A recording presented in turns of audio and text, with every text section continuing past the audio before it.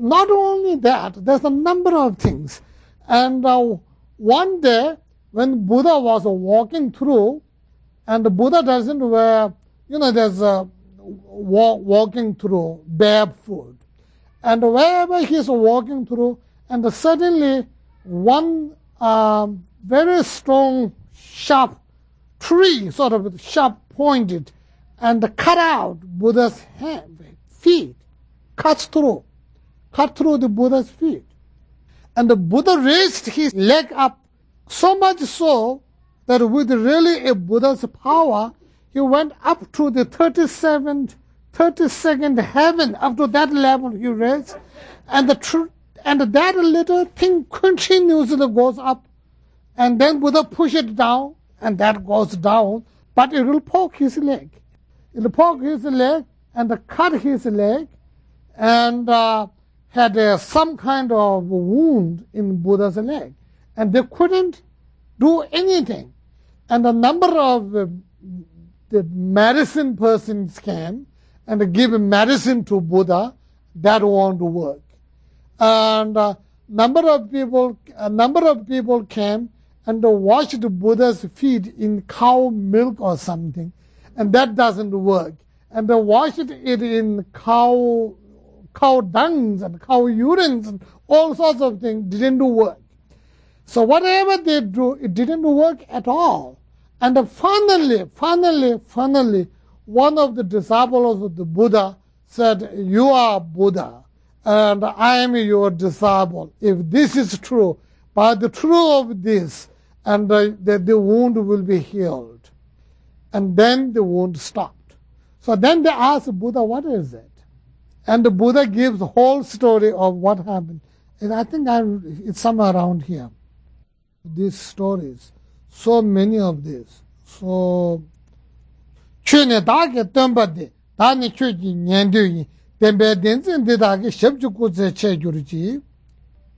that's what the great Arahant Wusung has said. "You are my Buddha and I'm your disciple. And if it's true, by the word of this truth, you may be healed."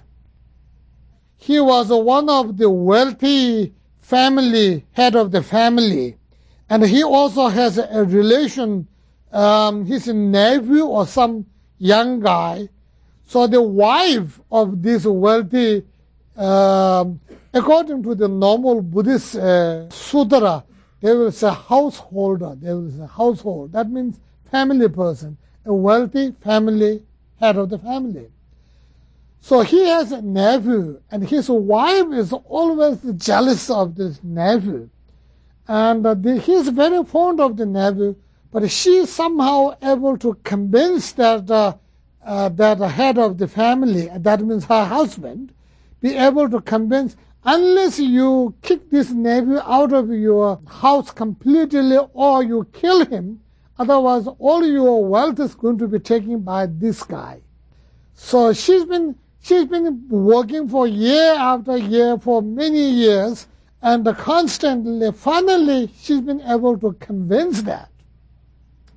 So what this wealthy guy did is he took the nephew for a walk in the woods. And one day, and the nephew is very fond of him, he's very fond of nephew, so nephew has no doubt for whatsoever.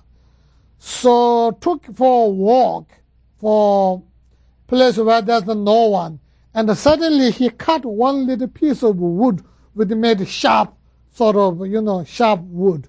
And what he did is he stick the wood through and killed his nephew. He said by the karma of that, he remained in hell room for a number of lives. And even after becoming a Buddha, that one little leftover karma will be able to chase him even up to 32nd heaven, even he raised his feet up to that level. So that is the leftover karma when Buddha was a business person or householders call it. And by killing a nephew by that little wood stick and the karmic level. What I'm trying to tell you here is karma is definite. When you talk about karma, And there's 4 points. First point is karma is definite.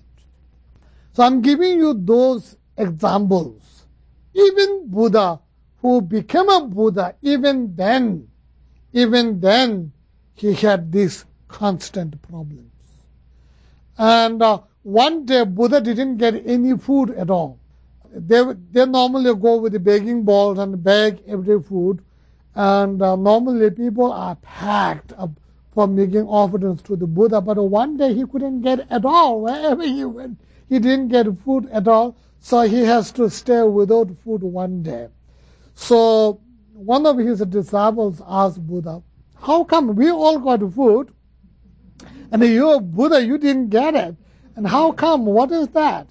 And then Buddha said, during his previous lifetime, he said there's the one arahat, one person simply living by himself on the arahat, and got a very nice food he got, and he's about to eat. And he came, the Buddha's previous life, came running and pushed that monk and threw his begging bowl out and spilled all the food out. And that arahat didn't get food for that day, and left over because of that karma, he took a life as a hungry ghost for a while, and even the leftover karma, even in the Buddha level, he has to go without food one day. Not purposely didn't eat, he didn't get it. When begging everywhere, didn't get it one day. There's a number of these stories. And another story, the Devadatta decided to kill Buddha. So what he did is he made some kind of the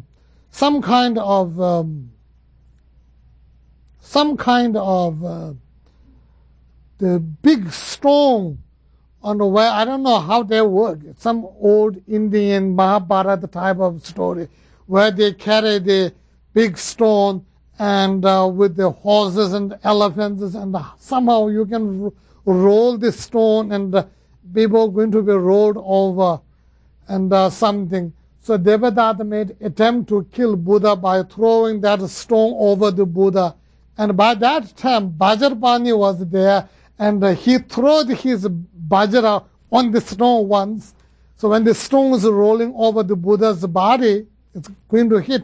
Vajrapani threw the stone, his Vajra at the stone, and the stone went into 100 pieces. It's broke into 100 pieces.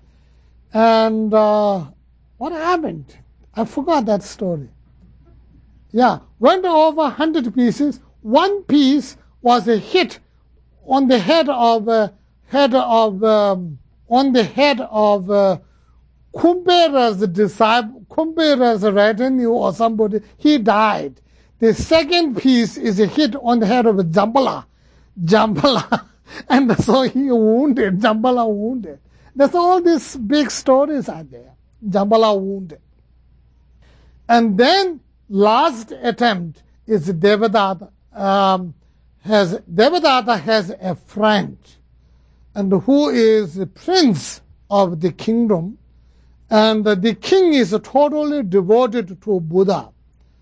And Devadatta is very much anti-Buddha, and he always has to do something different than what the Buddha does. And so always have to say how bad the Buddha is. And the Buddha, well, he goes on the begging food all the time. So whatever he gets, he eats. So that's why Buddha eats meat. So Devadatta said, look at him, shameless. He talked about love and compassion, eating flesh. So he said, my rule is you cannot eat meat at all, and it has to be all vegetarian. So he didn't talk the vegetarian not on the health reason or compassion reason, but just to challenge Buddha. So that's the Devadatta even did that. Anyway, the last attempt of Devadatta, and he said he talked to his prince friend. He said, let us kill a Buddha. And he said, how? He said, number of people made number of attempts. Even you made that big attempt of that big stone, whatever that is. some kind of a weapon they have with the stone rolling over, some kind of very big mechanical thing which no one can escape. There's no way sort of thing. Even then, you didn't hurt him. So can we really manage? He said, yeah, we can manage. So how? He said, don't you have one mad elephant in your collection? Devadatta said, this young prince said, yes, I do. He said, when your father and the Buddha walking together, we will send that mad elephants over, and all these mad elephants will kill both of these guys, so I become a new Buddha and you become a new king. Let us do that. So they decided to do that. They let loose the mad elephant, one of them, mad elephant, and had some kind of will, like this. If you are familiar with the Hinduism, that's a Shakti has some kind of will they throw, burning will. So they put some kind of firing will on the trunk of that mad elephant and let it loose when the Buddha and the king was walking, and the elephant jumped round and killed a number of other people around there, reached near the king and the Buddha, and by that time Buddha raised his hand like this and showed the elephant, and what hand did? 5 lions came out of the Buddha's hand, and this elephant saw the lions. So that naturally, even the mad elephant went down and bowed down completely on the ground because scared of the lion. Elephant is scared of the lion. So went down like this. So by that time, Buddha walked over and pat the elephant. And this is a nice story, the sweet one. And by that time, the elephant is no longer mad. He came out of the madness, and the elephant is okay. And so the elephant would like to follow wherever the Buddha and the king is going. So the prince had the elephant trainer who beat the elephant with the hook or something and the ear. Beat the elephant at the ear and hook or something, and push him away from the Buddha and the king. So the elephant got so upset, and what he did is he hit himself against big stone and died. And took rebirth in one of the samsaric gods level. And while he is reborn there, the samsaric gods know the past, present, and the future by karmic power. They know 3 terms. So he said, how did I born here? I was an elephant. So how did I came here? So he sort of looked through by his karmic power. He said he was mad elephant. The incident that Buddha is going to kill the Buddha and the king. So the lions came. He was stopped. Then he got better. He liked the Buddha and king. He followed them. But then he's been forced by the trainer to the opposite direction. He was so upset, and he killed himself while remembering the Buddha's body. While in the memory he's having the Buddha's body, and he killed himself by the virtue of that, remembering Buddha while he was dying. So he took rebirth in that samsaric gods level. So then he went back to Buddha and thanked the Buddha for this. And then Buddha gave teachings, and he developed. He obtained one of those 4 result level, one of them. I don't remember exactly whether the first or the second level. So that is a nice long story. So each one of them, and whatever the karma we do, whatever the karmic we have, even at the level of the Buddha, even at the enlightened level where you are totally free of all obstacles and everything, some kind of leftovers took place and took incident, even Buddha level. So Buddha showed each one of them with their disciples, so saying that how important the karma is, how definitely karma is. Whatever you did something, somehow you get a result, you have to pay. And if you read the Liberation in Palms, in this level, there are a number of stories. And there are, 500 queens. They try to fly, but they couldn't fly, though they have the power to fly. And their palace caught with the fire. They couldn't fly, so they said, you have to, the leader of the queen said, the leader of the ladies said, well, you have to honor we have to honor our own karma. So thereafter, one after another, all 500 jumped back in the fire on the house and died. But there's one servant woman, maid servant, who had no development, who cannot fly, jumped in toilet and came out without burning. So all these stories are there. So if you read, right? I think it's there in that. I think it's there, right? Did you read? Yeah. So all of them there. So what these stories tell you is karma is definite.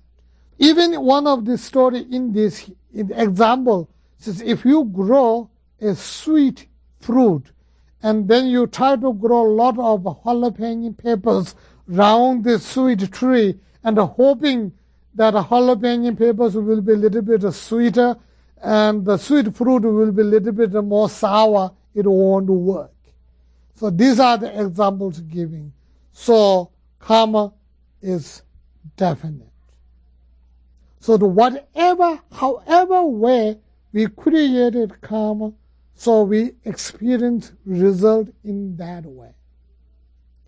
Though we can purify karma, bad karmas are subject of purification, and good karmas are subject of destruction by anger. So they're there. But even then, some kind of leftover, something will work. Even at the Buddha level, these incidents have taken place. So, karma is so important. And when we talk about the karma, it is not strange thing, not a stranger. It is our own actions, our own deeds, and our own actions. If we manipulating a people, we manipulate people. We may call it diplomatic or politics, whatever you may call it, or good tactics, or whatever you may call it. Actually, you are manipulating other person, whatever the way it may be, and making the other people suffer, and you yourself gain. So whatever you do, even you don't have to pick up a knife and carry a gun and shoot people, but you make a people suffer by manipulating and by making a different policies, by doing all sorts of funny things and making people suffer. And that is karma. That action, whatever we do, it is karma. Even with the positive attitude, like a Buddha's one life story here. And when Buddha was captain of ship or something, and he has 500 passengers, and all of these 500 passengers are supposed to be bodhisattvas. And there's one guy who are bad guy somehow. So they went and picked up some kind of jewel somewhere in the middle of ocean somewhere. They found a lot of jewel and bringing them back. And this guy started making holes in the boat and started hiding all the different jewels. He'd been stealing the jewels and hiding it underneath somewhere. And tied with the board. Somehow he can get it later. That's going on. somehow the captain noticed, and not only captain noticed, but captain had seen his plan that he's going to overthrow the boat and going to kill everybody. So the captain came out and said, you can't do that. And he won't listen. Then captain killed him. And that is considered positive karma for the Buddha's lifetime. However, he also suffered. One of the story I forgot, when he was a Buddha, something happened and to the Buddha some problem, and the Buddha referred back to that lifetime. He has to kill that particular thief in order to save 500 passengers. He had to kill that, though it has become a positive. However, by acting itself, it is negative action, and therefore he had these problems. Which means, now if people make some mistakes around here, and when we sort of vote for a capital punishment, and what happening is, if we vote for capital punishment, if we voted for capital punishment, and whatever this law means in the land, and everybody who voted for the capital punishment will have a killing karma. Even though it is perfectly legal and maybe considered right thing to do by normal sense, but by the act of that vote, if you vote, if you have a public vote or something, or if you're a member of legislature and you vote for capital punishment, and all this, as long as that remains in law, all the time, whenever anybody executed under that law, you will definitely have one karma of killing. Even you are gone for millions of years, even then you will continuously have that karma continue because you vote for. So this is karma. That is how karma works. And it doesn't have to be a big thing you have to do. You don't have to pick up a gun. You can pick up a pen and do it.